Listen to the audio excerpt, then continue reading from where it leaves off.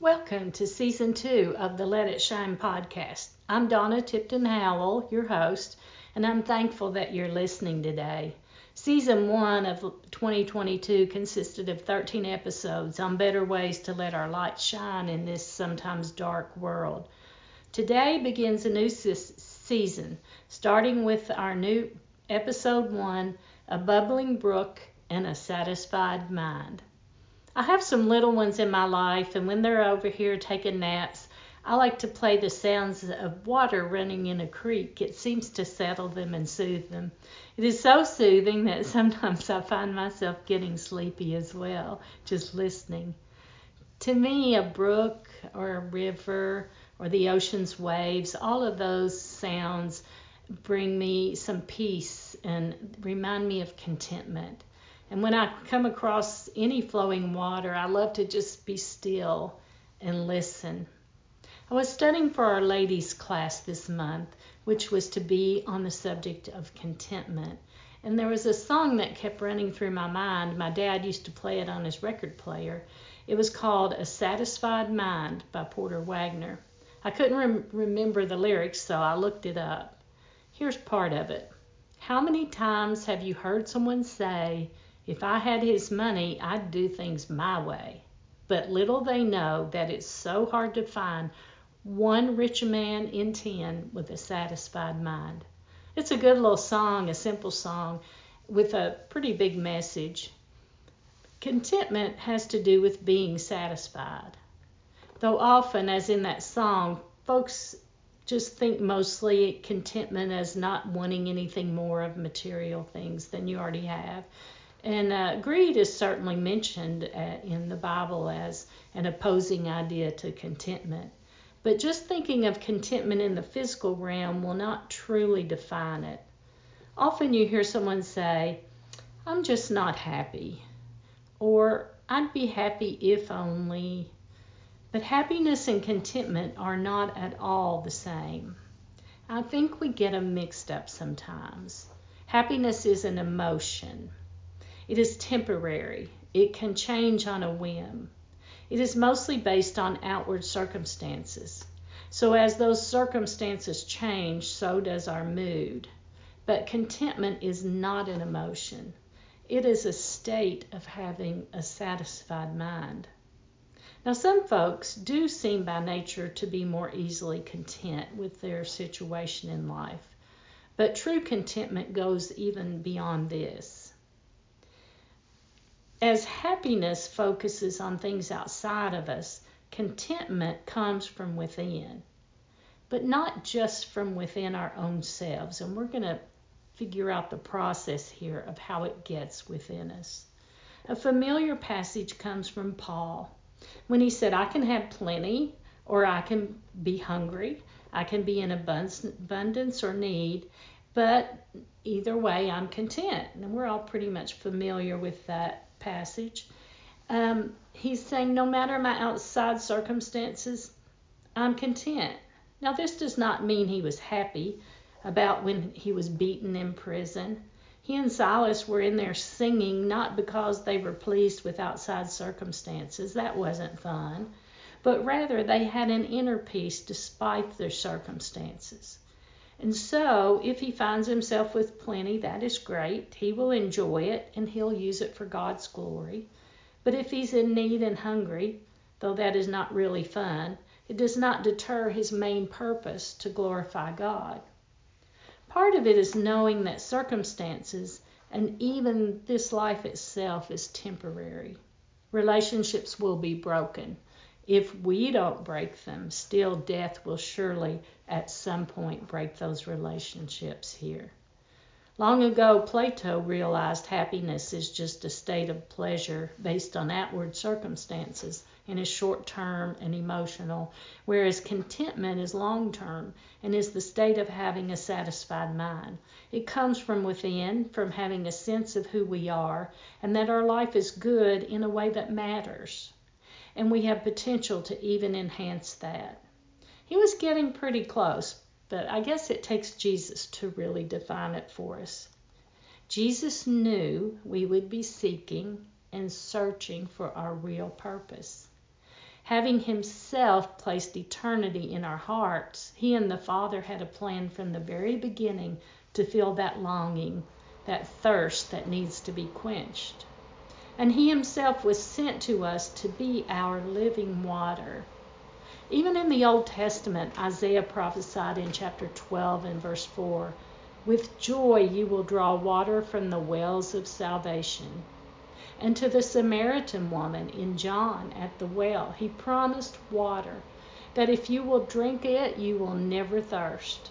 And he proclaims then himself to be this very living water that will quench our spiritual thirst and fill all those heart's longings. Not only, though, can we have this living water, we can have it overflowing in abundance. John 7:37-38 tells us if we come and drink of him and believe on him, out of our own hearts will flow rivers of living water. His Spirit can fill our hearts so full it's going to spill over on those around us like an overflowing creek or river, a bubbling brook that we just keeps going on and on and on. Eric Raymond, in his book titled Chasing Contentment, offers 4 main characteristics of contentment. First, he says contentment is inward, as we discussed with Paul and Silas singing in prison. Second, he said contentment avoids and even stands on opposite sides of complaining. So many times, you remember the Jews in the Old Testament and later the Christians are warned about grumbling and complaining, and the warning is to us today as well. Raymond notes that grumbling implies discontentment with God himself.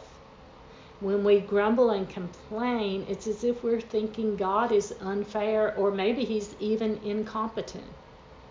Like when the Israelites complained to Moses that they were thirsty and why had he brought them into the wilderness just to die. And God made it known to Moses that when they were complaining to him, they were really grumbling to God. Third, he says contentment is a work of grace. This was the one I had to really think about. Wasn't I responsible for learning contentment?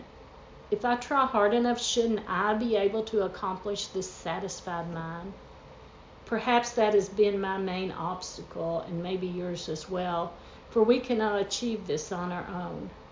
And it can only come by giving my heart to God and letting him give and show me contentment. One of the functions of the gospel is to draw me to fix my heart on God.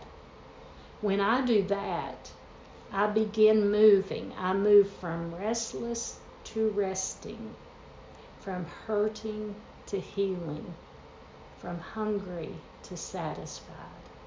Remember the Beatitude, "Blessed is he who hungers and thirsts for righteousness, for he shall be filled," or satisfied.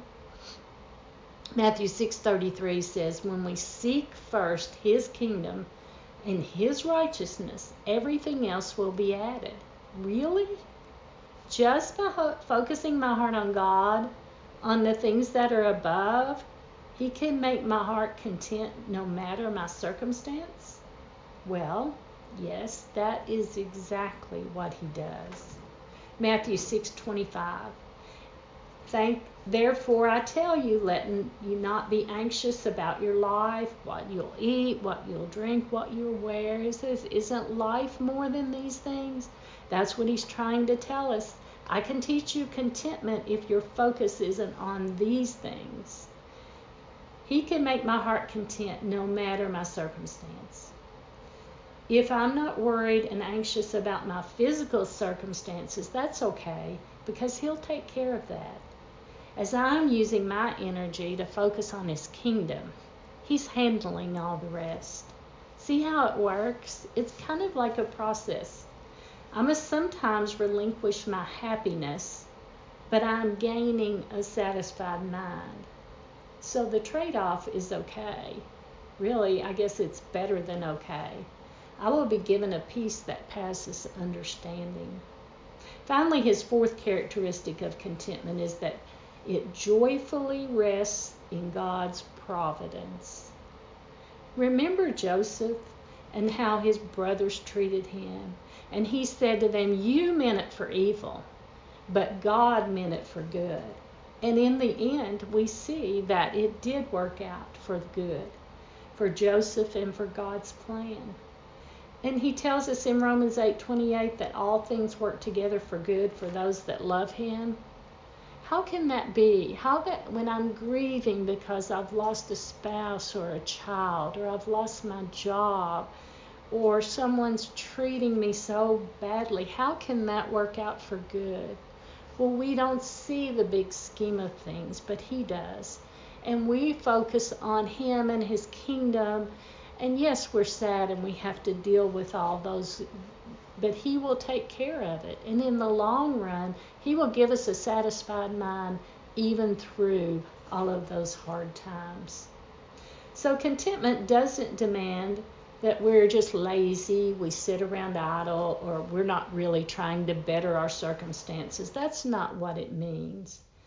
It's just that is not our main business. Taking care of our physical things, that's not what we're about. Our business is about giving our heart to God, following his will, and in that, finding that he has granted that contentment that will fully satisfy my searching, my thirst, all my longings. Psalm 37:3-4 tells me to trust in the Lord and do good and befriend faithfulness. Delight yourself in the Lord, and he will give you the desires of your heart. And of course, now we know those desires are centered in his will for us. The Lord told the people through Jeremiah 2:13, "My people have committed two sins. First, they've forsaken me, the spring of living water. And second, they have dug their own cisterns, broken cisterns that cannot hold water." When I try to learn contentment on my own way, my cisterns will all leak out because I'm broken like those cisterns. But if I give my heart to him, Jesus says in Revelation 21:6, "I will give to the one who thirsts from the spring of water of life without cost." Look at there, it's free for the taking. I just must focus on his kingdom and let him take care of everything else. And finally, full contentment is realized when we come to heaven. And in Revelation 22:1, he shows me the river of life, clear as crystal, coming from the throne of Christ. The living water, we will be face to face for eternity.